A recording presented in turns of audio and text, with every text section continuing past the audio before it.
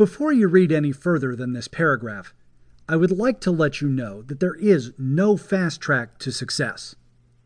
There are some people who have read every self-help book there is in an attempt to find the magic pill that will take them from have to have not in the blink of an eye.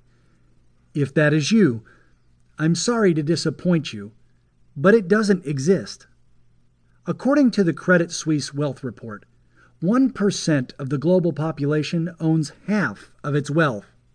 What an amazing statistic!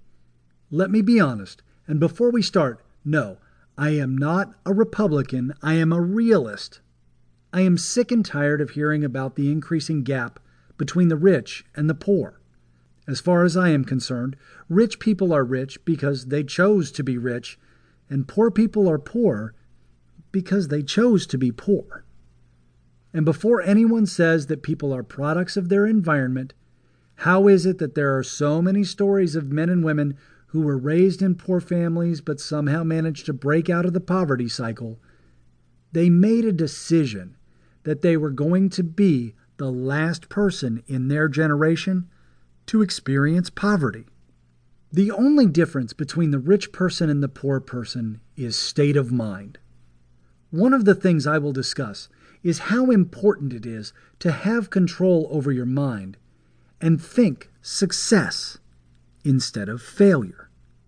The universe is controlled by laws.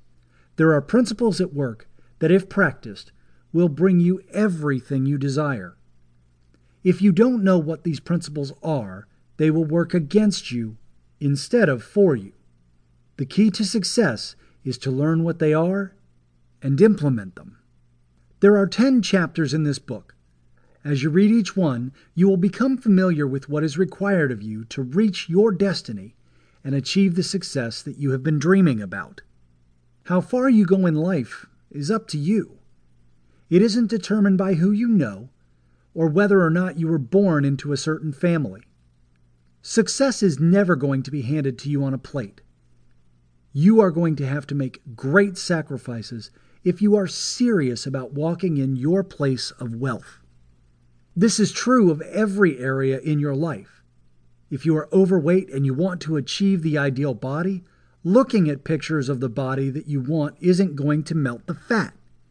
You are going to have to take action and start dieting and exercising. Before you turn the page, I want to ask you one question. Are you prepared to pay the price for what you want, or are you going to keep dreaming about achieving? The choice is yours. Opportunities don't happen. You create them. Chris Gosser.